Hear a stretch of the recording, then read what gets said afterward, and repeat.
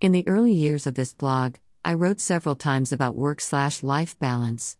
Because I raised a family while working, the topic has always interested me. I know how hard it is to manage both a challenging and interesting professional career with the demands of spouse, children, and household. I managed work/life functions as the issue shifted from being a women's issue to being a working parent's issue.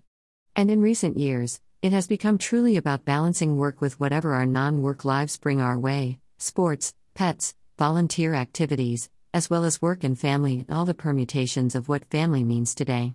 Nevertheless, the issues still seem most immediate when work requirements conflict with children, elder care, and other family obligations.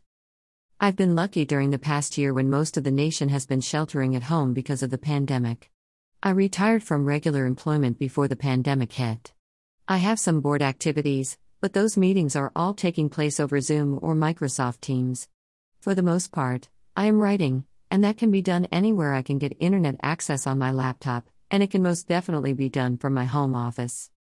As I sit at home each day, alone except for my spouse, who is also conducting his professional and volunteer activities from home, I think about the challenges employees have maintaining work/life balance in today's world. Young professionals can do much of their work from home, but their home office equipment and space might not be the best. And many of them have children they must homeschool during the workday. Or at least they must supervise the children's online learning, all of them competing for internet bandwidth.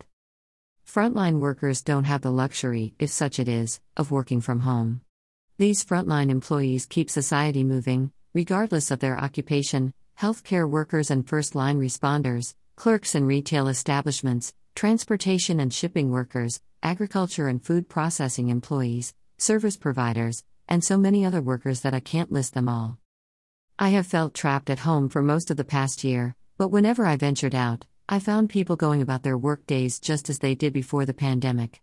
While they go to their workplaces each day, they, too, must monitor family members at home and at school, all while hoping they do not get exposed to COVID-19. No matter what one's occupation, the past year has brought change. And change brings stress. And stress brings its own health issues. Work/life balance is not what it used to be for any of us. Ways to manage stress include exercise, a healthy diet, plenty of sleep, getting a break from the stress-causing activities, and getting help from family and friends and mental health professionals when the demands on your time become too great. These tips sound great in the abstract, but when coping with the difficulties of change and overwork, they are hard to incorporate into daily life.